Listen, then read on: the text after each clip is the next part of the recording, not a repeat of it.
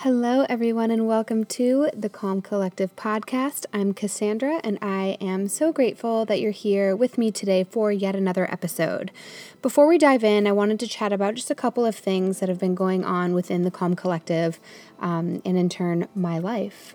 So I've been working diligently on the Declutter Method online course. If you follow me on Instagram, you're probably familiar, or if you're a part of the newsletter community, you've heard me talk about this a little bit.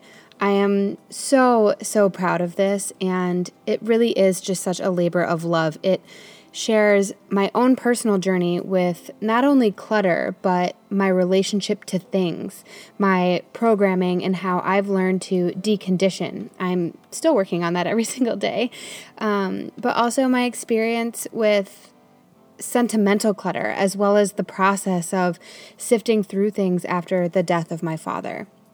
So within this course, we go through things in such intimate detail to ensure that we don't just declutter on the surface, right?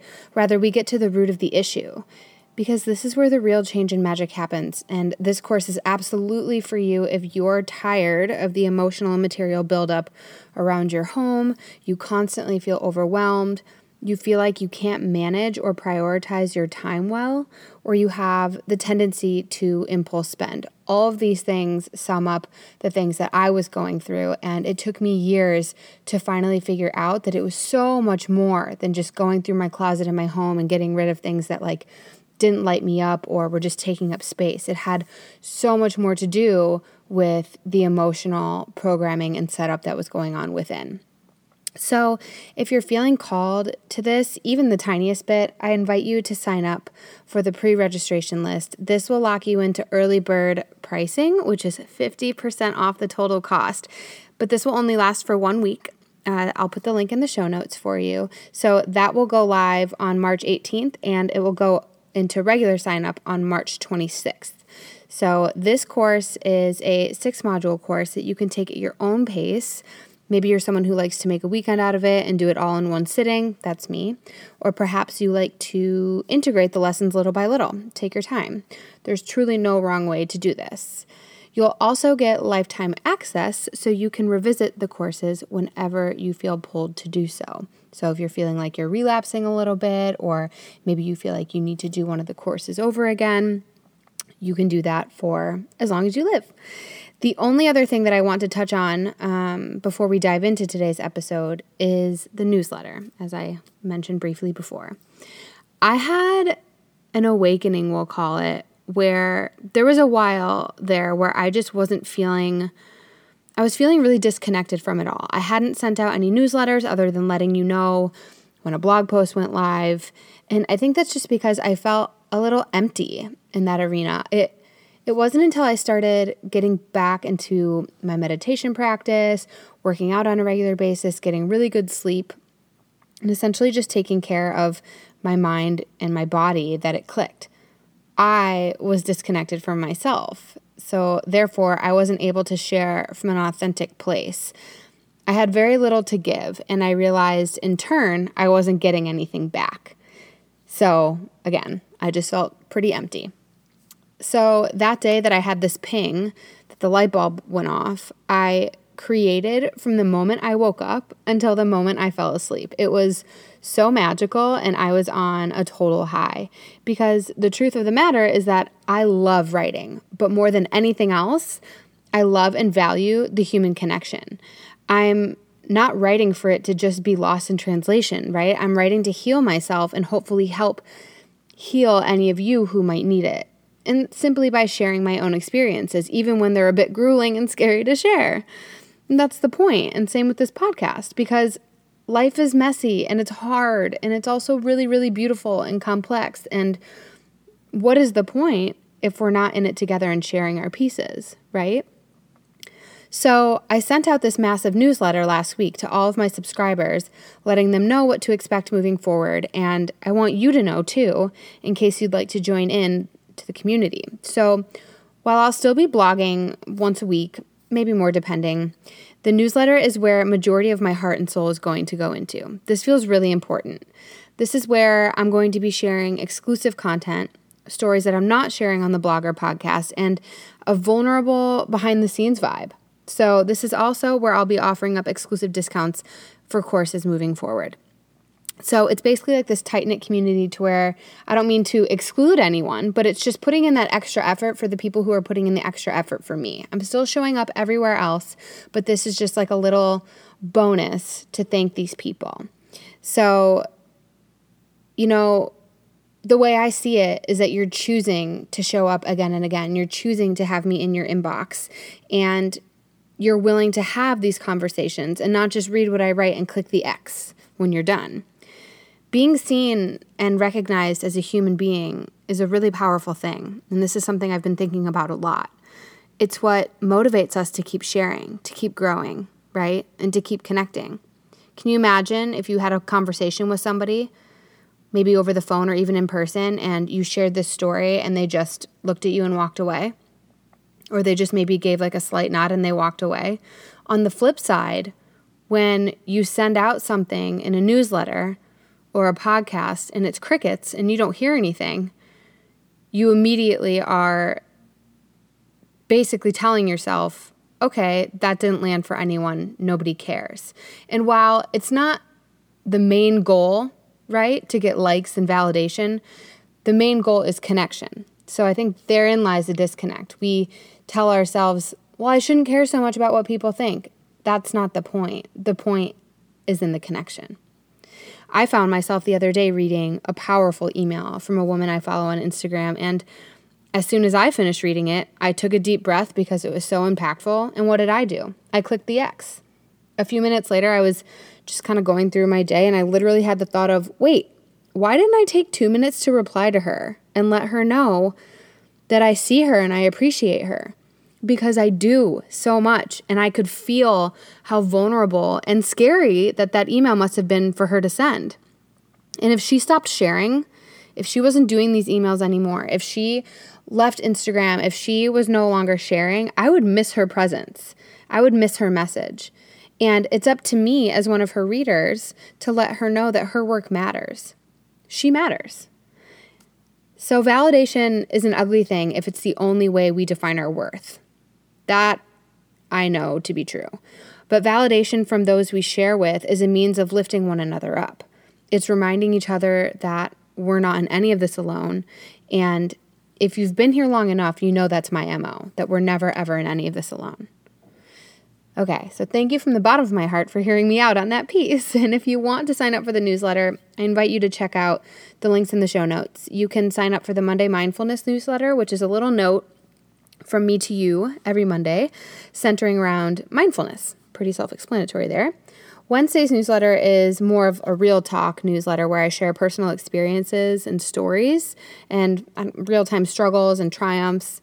This also signs you up for the Friday recap, which is just a really short email with a handful of things that I'm loving, what went live on the blog and podcast, and my favorite, behind-the-scenes photos that I leave unedited, which is crazy for me. Being a photographer, having like a curated pretty feed is, again, another MO. And it's been a vulnerable experience to share unedited photos that I'm sending to like my friends and my mom with all of you who sign up for the newsletter. So it's been really fun. So join in if that feels good to you.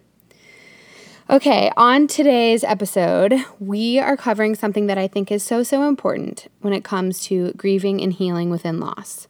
So whether you yourself are the one that's suffering, or if it's someone you love, there are pieces within this episode that we can all take away to help ourselves and one another. I really can't wait to share this with all of you, as it's truly changed my path with grief and made it even just a little bit more gentle and bearable. Ready? Here we go.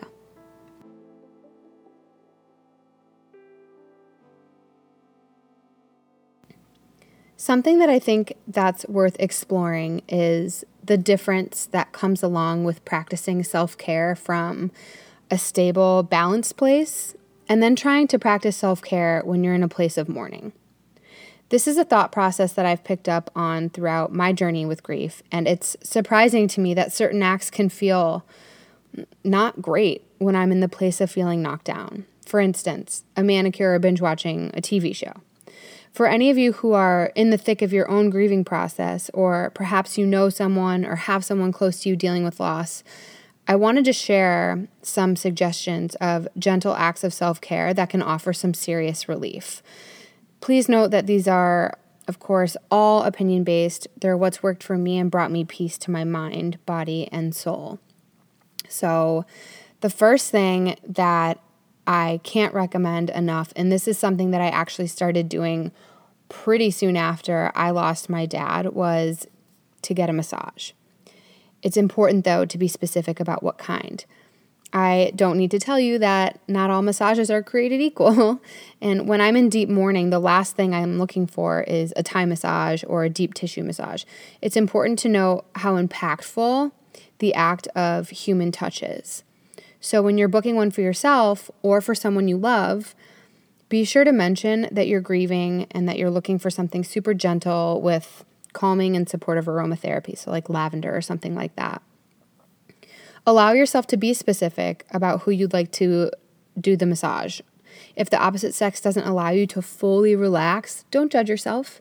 Just politely ask for what you need and try your best to be vulnerable about what you're experiencing within that moment. Again, the power of touch when you're grieving is incredibly, incredibly healing. Herbal tea truly is your best beverage friend.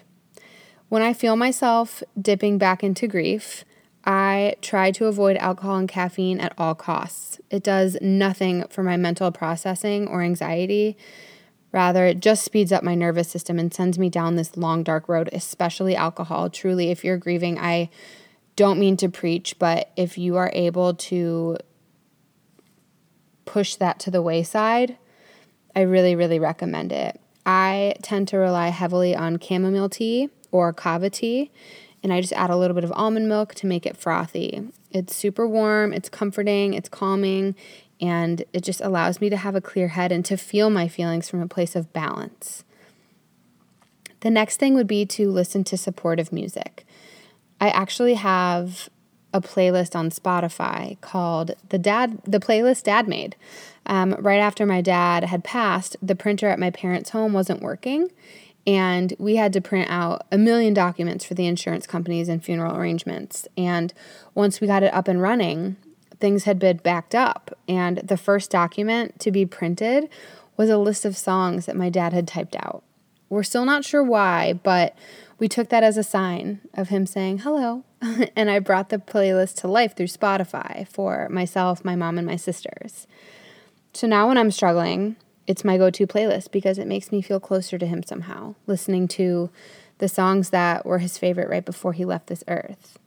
Now, I know not everyone has something like that, but compiling songs that make you feel held and balanced is so healing, whether it's songs that you think this person would love, whether it's songs that are instrumental and don't offer up much mind clutter, songs that have really, really healing and soothing beats.